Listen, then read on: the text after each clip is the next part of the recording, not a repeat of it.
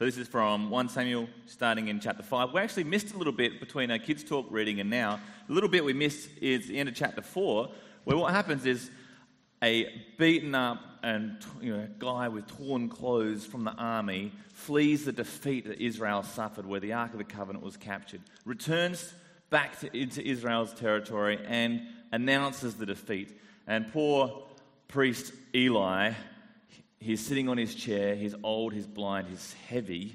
He hears the news, and when he finds out the Ark of the Lord has been captured, he falls off his chair and dies, just like God said would happen through 1 Samuel's prophecy in chapter 2. Also, interestingly, Eli's daughter-in-law, who's about to give birth, hears this news. She doesn't make it through the labour, but before she dies, she says, the glory of the Lord has departed Israel. In fact, she names her son to mean something like the glory has gone. So interesting little end of chapter 4. What's going on with Israel and the presence and the glory of the Lord at this point? Let's pick up in chapter 5. You can follow on the screen or in your Bibles. After the Philistines had captured the Ark of God, they took it from Ebenezer to Ashdod. Then they carried the ark into Dagon's temple and set it beside Dagon. When the people of Ashdod rose early in the next morning, there was Dagon, fallen on his face on the ground before the ark of the Lord. They took Dagon, dusted him off, and put him back in his place. But the following morning, when they rose, there was Dagon, full on his face on the ground before the ark of the Lord. His head and his hands had been broken off and were lying on the threshold. Only his body remained. That is why, to this day, neither the priests of Dagon nor any others who enter Dagon's temple at Ashdod step on the threshold. The Lord's hand was heavy on the people of Ashdod and its vicinity. He brought devastation on them and afflicted them with tumors. When the people of Ashdod saw what was happening, they said, "The ark of the God of Israel must not stay here with us, because his hand is heavy on us and on Dagon our God." So they called together all the rulers of the Philistines and asked them, "What shall we do with the ark of the God of Israel?" And they answered, "Have the ark of the God of Israel moved to Gath?" So they moved the ark of the God of Israel.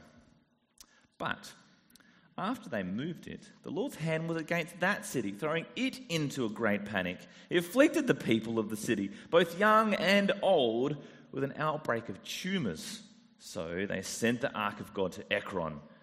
As the ark of God was entering Ekron, the people of Ekron cried out, "Have they brought the ark of the God of Israel around to us to kill us and our people?" So they called together all the rulers of the Philistines, and they said, "Send the ark of the God of Israel away. Let it go back to its own place, or it will kill us and our people." For death had filled the city with panic. God's hand was heavy, very heavy on it. Those who did not die were afflicted with tumors, and the outcry of the city went up to heaven. When the ark of the Lord had been in the Philistine territory 7 months, the Philistines called together the priests and the diviners and said, "What shall we do with the ark of the Lord? Tell us how we should send it back to its place." And they answered, "If you return the ark of the God of Israel, do not send it back to him without a gift. By all means, send a guilt offering to him. Then you will be healed, and you will know why his hand has not been lifted from you."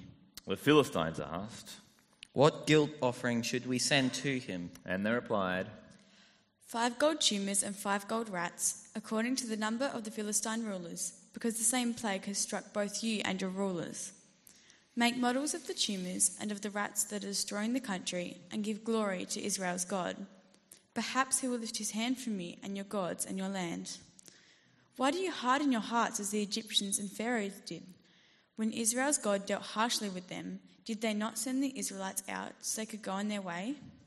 Now then, get a new cart ready with 2 cows that have been calved and have never been yoked.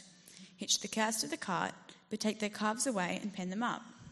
Take the ark of the Lord and put it on the cart, and in a chest beside it put the gold objects you are sending back to him as a guilt offering. Send it on its way, but keep watching it. If it goes up to its own territory towards Beth Shemesh, then the Lord has brought this great disaster on us. But if it does not, then we will know that it was not his hand that struck us, but that it happened to us by chance." So they did this. They took 2 such cows and hitched them onto the cart and penned up the calves. They placed the ark of the Lord on the cart and along with the chest containing the gold rats and the models of the tumours. Then the cows went straight up towards Beth Shemesh, keeping on the road and lowing all the way. They did not turn to the right or to the left. The rulers of the Philistines followed them as far as the border of Beth Shemesh. Now the people of Beth Shemesh were harvesting their wheat in the valley. And when they looked up and saw the ark, they rejoiced at the sight. The cart came to the field of Joshua at Beth Shemesh, and there it stopped beside a large rock. The people chopped the wood of the cart and sacrificed the cows as a burnt offering to the Lord. The Levites took down the ark of the Lord, together with the chests containing the gold objects, and they placed them on the large rock. On that day, the people of Beth Shemesh offered burnt offering and made sacrifice to the Lord. The 5 rulers of the Philistines saw all this, and they returned that same day to Ekron. These are the gold tumors that the Philistines sent as a guilt offering to the Lord, 1 each for Ashdod, Gaza, Ashkelon, Gath, and Ekron. And the number of the gold rats was according to the number of the Philistine towns belonging to the 5 rulers, the fortified towns with their country villages. The large rock on which the Levites set the ark of the Lord is a witness to this day in the field of Joshua at Beth Shemesh. But God struck down some of the inhabitants of Beth Shemesh, putting 70 of them to death because they looked into the ark of the Lord. The people mourned because of the heavy blow the Lord had dealt on them. And the people of Beth Shemesh asked, "Who can stand in the presence of the Lord, this holy God? To whom will the ark go up from here?" Then they sent messengers to the people of Kireth Jearim, saying, "The Philistines have returned the ark of the Lord. Come down and take it up to your town." So the men of Kireth Jearim came and took up the ark of the Lord. They brought it to Abinadab's house on the hill and consecrated Eleazar, his son, to guard the ark of the Lord. The ark remained at Kireth Jearim a long time, 20 years in all. Thanks, guys. Well, good morning, everyone. Welcome. My name is Carl. It's great to have you here with us today. I wonder, as this passage was read to us before, if the movie Indiana Jones sprang to your mind, a lost ark, action and adventure. I went to see, when I was about 8 years old, the blockbuster movie at the time. I think it was called Indiana Jones and the Last Crusade. I've got to say, I was traumatized by that movie as an 8-year-old. Seeing someone age in the blink of an eye was terrifying for me. And ever since, I've never really been a fan of the Indiana Jones franchise. But it seems to me, as I've been reading through 1 Samuel, that this story is essentially an Indiana Jones type of story. It contains staggering violence, grotesque sickness, fallen idols and golden treasure and tribute. And I realise this is a bit of a stretch, but kind of like the ancient equivalent of a runaway train. It's just that it's cows leading a cart home on its own. It's a fascinating story. I've read it a number of times over the past month or so. And the more I read it, the more fascinated I become by it. And that's why this morning I've wanted to just slow down with you and read chapters 4, 5 and 6 and the first bit of chapter 7. It is a long story, but I hope you agree it's worth taking the time to read this story. Because the arc narratives, they are full of adventure, aren't they? But apart from being just entertaining stories, they lift the veil, so to speak, and they give us an insight into the power and the holiness and the steadfast nature of our God. By the end of these 3 chapters, we've seen God win a military campaign without an army. We've seen him strike down probably thousands without a sword. and we've seen him topple a foreign god. And then we see him making his own way home back into the land, all on his own, with no army. His power and his glory and his might just shine through in this passage. It's glory and its might and its power that no one is immune to, not even the Israelites, who at the end of the reading gaze upon the ark and die. And the question I think we need to ask ourselves, having read this great story of adventure, is the question that is asked by the text itself right at the end. There in chapter 7, verse 20, this is the question that's asked. Who can stand in the presence of the Lord, the holy God? See, having seen the almighty power of God, granted it's presented in these chapters, isn't it, with a bit of comedy, but having seen the might of God, having seen God win battles without an army, the question we've got to ask is, who can stand in the presence of the Lord, the holy God? I think that's the big question that should shape how we read these passages. Today, I just want us to see three things, really, from these long passages. They're listed there in your leaflets. If you've got them, you might like to follow along. I want us to see the first thing that came out of chapter 4, that God is not a very good luck charm. God is not a very good luck charm. Secondly, I want us to see that our God is not helpless or powerless or weak or defeated. And thirdly, I want to see that our God is a holy, holy, holy God. I'm going to start just by working through with you this idea that God is not a very good luck charm. He's not a good luck charm that will help us fighting our battles. And we see that really clearly, I think, in chapter 4.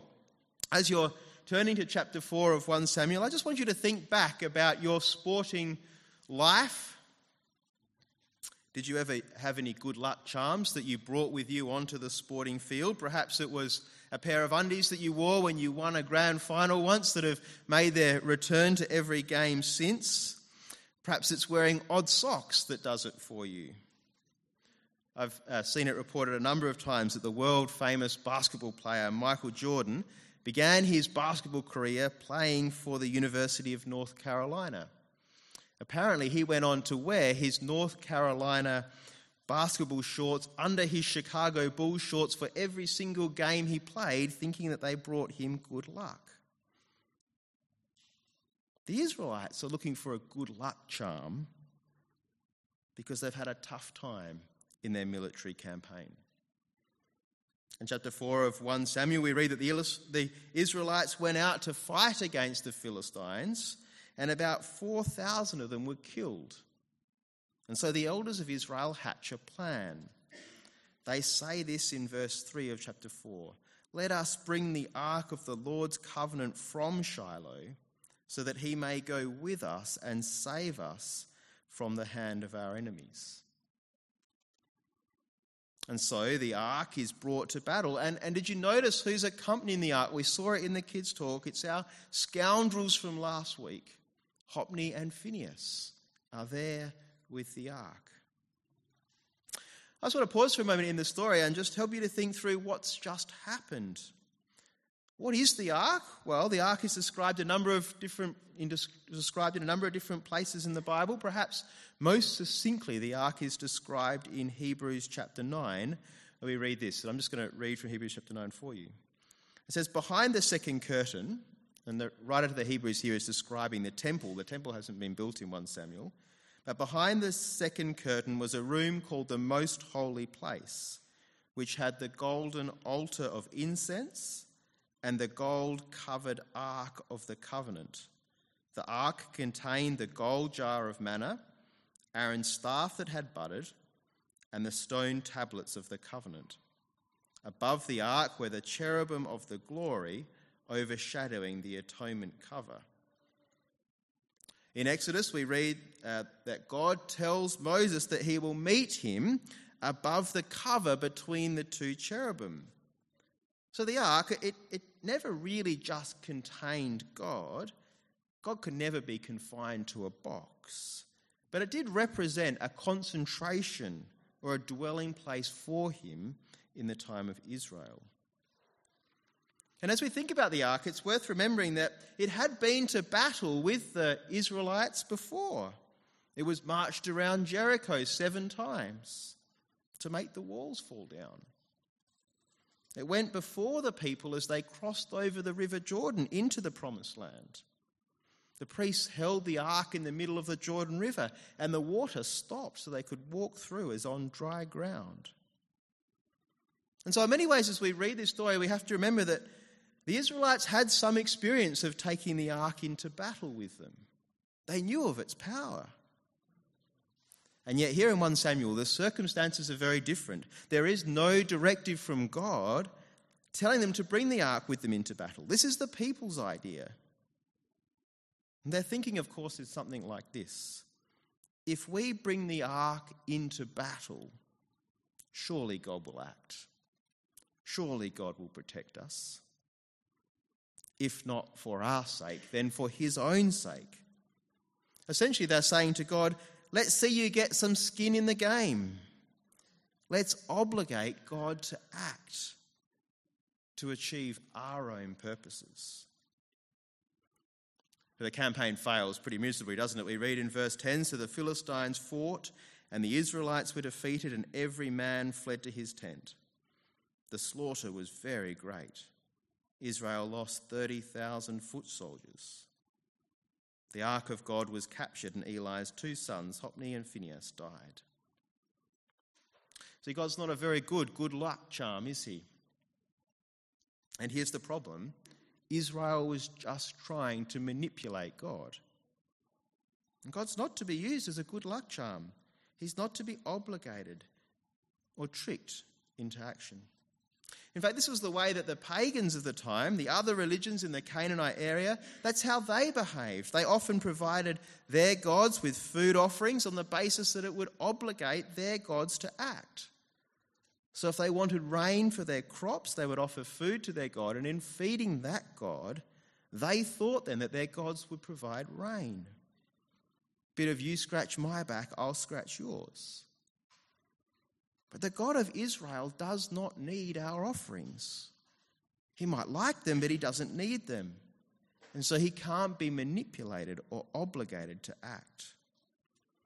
I think the observations of the commentator Dale Davis are really great here. He says this, Yahweh will suffer shame rather than allow you to carry on a false relationship with him. And Yahweh will allow you to be disappointed with him if it will awaken you to the sort of God he really is. I wonder today that in our world today, perhaps this is less of a problem than it was in Samuel's day. Today, I think so much of our world and so much of our society are kind of completely blind to the supernatural components of the world, so they give God no extra thought, let alone try and trick or obligate God into action. But perhaps in the church, we need to be really careful of this. Davis again says something really helpful here. He says, whenever the church stops confessing thou art worthy and begins chanting thou art useful, well, then you know that the ark has been captured again. It's an astute observation, isn't it? Worth, I think, us considering for a moment today, do we praise God for who he is or simply for what he's done for us? You know, in some ways, of course, this is a balanced thing. It is, I think, right to thank God for his work in the world and in our lives. But is that why we praise him? He's worthy of our praise on his own because he is God. Well, I want to move on to the second idea. After the capture of the ark, one of the questions that must have been asked in the battle of the gods between the Philistine god and the god Yahweh, is the Philistine god Dagon more powerful than Yahweh? Is that why the battle ended the way it did? And chapter 5 of 1 Samuel, I think, answers this question not only definitively, but it does it with a great deal of humour. I think we're supposed to find this a funny passage. At the start of chapter 5, we learn that the captured ark is brought to Ashdod. It's probably the premier city of the Philistines. And the ark is placed before their god, Dagon. It's an ominous picture, isn't it? Israel's God placed in subjugation to the Philistine god Dagon. The idea we're supposed to see here is a victorious God standing over a defeated God. And yet what happens in the passage? Well, overnight, Dagon falls on his face before the ark. Or put another way, the supposedly victorious God bows down low to the true God. So the Philistines then go and pick Dagon back up. And I think it's supposed to be really funny at this point. You just imagine the scene of the men running around, heaving and straining to lift their God back onto his perch. And yet it's futile. The next morning, Dagon is again prostrate before Israel's God. This time his head is broken off. His hands are broken off. A God that never really could speak or act, now symbolically can't speak and symbolically can't act. And we see here the first of the great problems that the ark brings into the Philistine land. Their God has been destroyed. And the second problem is that the Lord's hand was heavy on the Philistines, and so they were afflicted with tumours. Those of you with your Bibles open might like to look down at the footnotes in verses 6 and 9. I think, again, this is supposed to be funny as we read this. There's even more colour and description given here. Rats invaded the land is defeated, and the tumours are listed as being in the groin area. This is a hideous illness. The Lord's hand was heavy. He struck their God, he struck their land with rats, and now he strikes the people with tumours. But there's kind of a question that's being asked in the background here. A question of, really, has this happened because of God? There seems to be some doubt about the cause of what's behind all this destruction. And so the Philistines moved the ark of God from Ashdod to Gath, and from Gath to Ekron. And in each place, the tumours and the rats follow the ark. And by the time the ark gets to Ekron, the people have kind of wisened up to what's going on here. They don't want it coming into their town. And that's why they say in verse 11, "Send the ark of the God of Israel away. Let it go back to its own place, or it will kill us and our people." And the message is pretty clear at this point, isn't it? God is not a good luck charm that can be wheeled out and used, not because he lacks power. No, he's in control. He just doesn't need us. We need him. He's not a helpless God. No, he is a God who is fully in control. But he's not obligated to us. And by the time we get to chapter 6, the Philistines are now making plans to return the ark. At one level, this must have been pretty difficult for them to do. The ark was, in a sense, the trophy, the prize in their defeat of the Israelites. And yet the stakes are high for them, aren't they? Their God has been defeated, destroyed. The land is overrun by rats, and they themselves are dead or they're dying because of these tumours. And so the Philistines call together their priests, and they hatch a plan to return the ark. Firstly, they make guilt offerings, 5 golden tumours and 5 golden rats. It tells us that the 5 relates to the number of the Philistine rulings, and the guilt offerings are intended to give glory to God. The second part of their plan is like a test. Did you see that? There must have still been some doubt in the Philistine priest's mind. Was all this trouble that's happening in their land, was it just coincidence or chance? Or was it really the Israelite God doing this?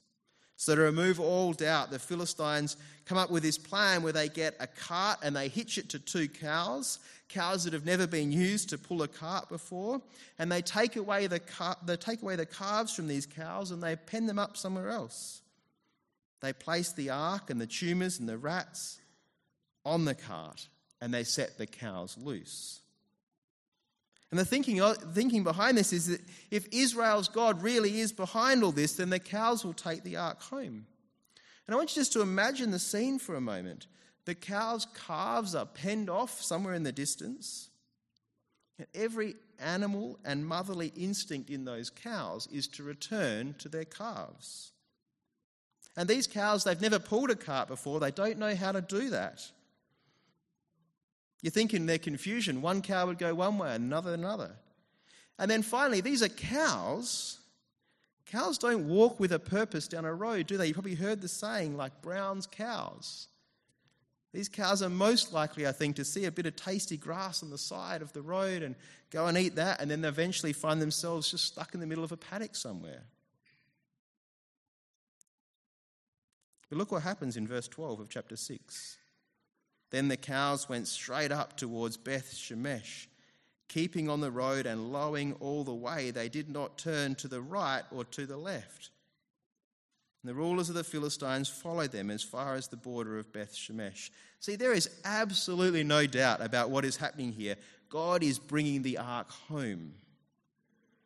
While Israel was defeated by the Philistines and it looked like Israel's God had been defeated, here we see Israel's God doing everything on his own, returning from battle.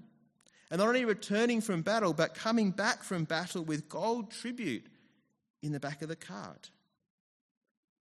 And the message is pretty clear, isn't it? God does not need us to achieve his ends. He's capable of doing it on his own. Some of the people of Beth Shemesh, they see the ark coming back and they begin to rejoice. The ark is back. They sacrifice the cows. They chop up the cart to provide the wood for that. But in verse 19, we see a warning. Let me read that warning to you. But God struck down some of the inhabitants of Beth Shemesh, putting 70 of them to death, because they looked into the ark of the Lord. The people mourned because of the heavy blow the Lord had dealt them. There's a bit of confusion or debate about how this verse should be translated. It's a very difficult verse to translate, as I understand. Dale Davis has two options that he thinks are good ones for us. The first is that the 70 who were struck down weren't actually looking into the ark or peering inside it, but rather they're looking on with indifference, with no celebration. He says the return of the ark doesn't move them. They're just apathetic as they look on. As Davis puts it, thinking through the mind of God, surely the fact that God doesn't matter to us is not a matter that matters to him. But it must do, because he sees 70 of them die. Or perhaps what actually happened here is that the men treated the ark in a way that they shouldn't have, without the due respect and awe that the ark deserved. Whatever the case really as to how we translate this verse, the point is that being an Israelite on its own doesn't protect you from the power of God. And so the people respond with that question that I think is a question that guides our whole reading of this passage. Who can stand in the presence of the Lord, this holy God? The Philistines couldn't. Some of the Israelites couldn't either. Today I think we're probably inclined to forget the holiness of our God. We're perhaps more inclined to see God as a mate in the sky, more so than as the creator of the universe. But here's the thing, isn't it? God is powerful beyond our expectations. He is the creator of the universe. And we need to be careful not to think about him or gaze on him with indifference. Who can stand in the presence of the Lord, this holy God? I wonder how you'd answer that question. Because the answer is that those who can stand in the presence of the Lord are only those who do so through the work of Jesus. See, unlike those who gazed on the ark at Beth Shemesh, we have been invited into the very presence of God through the work of Jesus. It's not that God has become less holy today. No, he's the same God. It's not because we are less sinful than the Israelites or the Philistines. No, we have been invited into the very presence of God because of the work of Jesus. I want to show you this from the book of Hebrews. Hebrews has a lot to say about the ark. I've already told you a little bit about it from chapter 9. Hebrews has a lot to say about the ark, a lot to say about the tabernacle and the way in which God might be approached. It's clear in Hebrews that looking on God is a high-stakes thing. But it's equally clear in the book of Hebrews that the death and resurrection of Jesus was a monumental event. an event that means that our sins and lawless acts are remembered no more. So come with me, please, if you will, to Hebrews chapter 10 on page 1872. You'll see there that verse I just quoted from, verse 17 at the top of the page there on page 1872. Because our sins and lawless acts are remembered no more because of the one perfect sacrifice of Jesus, the writer to the Hebrews is able to say what follows in verse 19. Let me read this to you. Therefore, brothers and sisters, since we have confidence to enter the most holy place by the blood of Jesus, by a new and living way opened for us through the curtain that is his body, and since we have a great priest over the house of God, let us draw near to God with a sincere heart and with the full assurance that faith brings, having our hearts sprinkled to cleanse us from a guilty conscience and having our bodies washed with pure water. The question from 1 Samuel is, who can stand in the presence of a holy God? And here we see that we can. We're being encouraged by the writer of the Hebrews to draw near to God, to come into his presence. And again, that's not because we're better than the Philistines or the Hebrews. It's not because being in a church plant makes you more worthy. It's not because we're part of Adelaide's oldest church that we can do that. We can only do it because in Jesus and through his death and resurrection, our hearts have been sprinkled clean and our bodies have been washed with pure water. That's a great thing because our God is a holy, holy, holy God. He is a powerful God, a God who acts. He's a God who we ought to praise rather than use. We've seen today a fabulous story. I'd love you to go back and read the story again this week. We've seen the fun and the humour and the surprise in this story. But as you go back and reread, I want you to notice, and I think appropriately tremble at the power and the holiness of Israel's God, our God. Marvel at the way in which his plans come to fruition despite the way that people act. And as you see the holiness of God and his power at work in the book of 1 Samuel, I think we should also rejoice that in Jesus we are able to draw near to this same God with great confidence. Let me pray for us. Father, we thank you for this story in 1 Samuel that we can read, a story that is as fun and as exciting as a blockbuster movie. Father, we thank you that this story reminds us of your holiness as a God. Father, we thank you for your Son, Jesus, for what he has achieved and for what that means for us. That because of him we can stand in your presence. And we give you great thanks for that today. Amen. I've got a couple of questions this morning. The first question is asked essentially, like tumours, literally, how do they know? Good question. I don't know how they knew what was going on. I take it, though, from my reading that they're not talking about kind of tumours that you wouldn't know about just from looking at somebody, but that these are lumps or bumps on their body. One of the commentators that I read in the week was kind of reflecting on how some of this stuff looks very much like the bubonic plague, like rats, big lumps kind of thing in the groin area, that kind of stuff. I don't know. I reckon that they would have been fairly obvious what they were looking at. And so the tumours seem to have some sort of form that also could be replicated with the gold offering that they made. So I'm thinking that it was lumps and bumps on people's bodies that were causing the problems. I don't think we know much more than that, unfortunately. The second question kind of asks, let me just bring it up. How do we balance treating God as a worthy God rather than a useful God while still asking him for our requests? I think that's a really great question to ask. A number of ways in which I think I could answer that. I think firstly our priority should be in just recognising God for who he is. That our God is a powerful God, an awesome God, and a worthy God, worthy of our praise regardless of what happens in our life. He is worthy of our praise because he is God. But our God, out of love for us, has asked us to roll our concerns onto him, to pray and ask him for things. We see this in the Lord's Prayer that Jesus taught. He says, Jesus prays that God's name would be hallowed, that he would be lifted up. But Jesus also encourages his followers to pray for their daily needs. And I think there is a balance there, but there's also a priority. We need to recognize God as a holy God, awesome in his majesty. And because of that awesome holiness, we can come to him with our prayers and requests.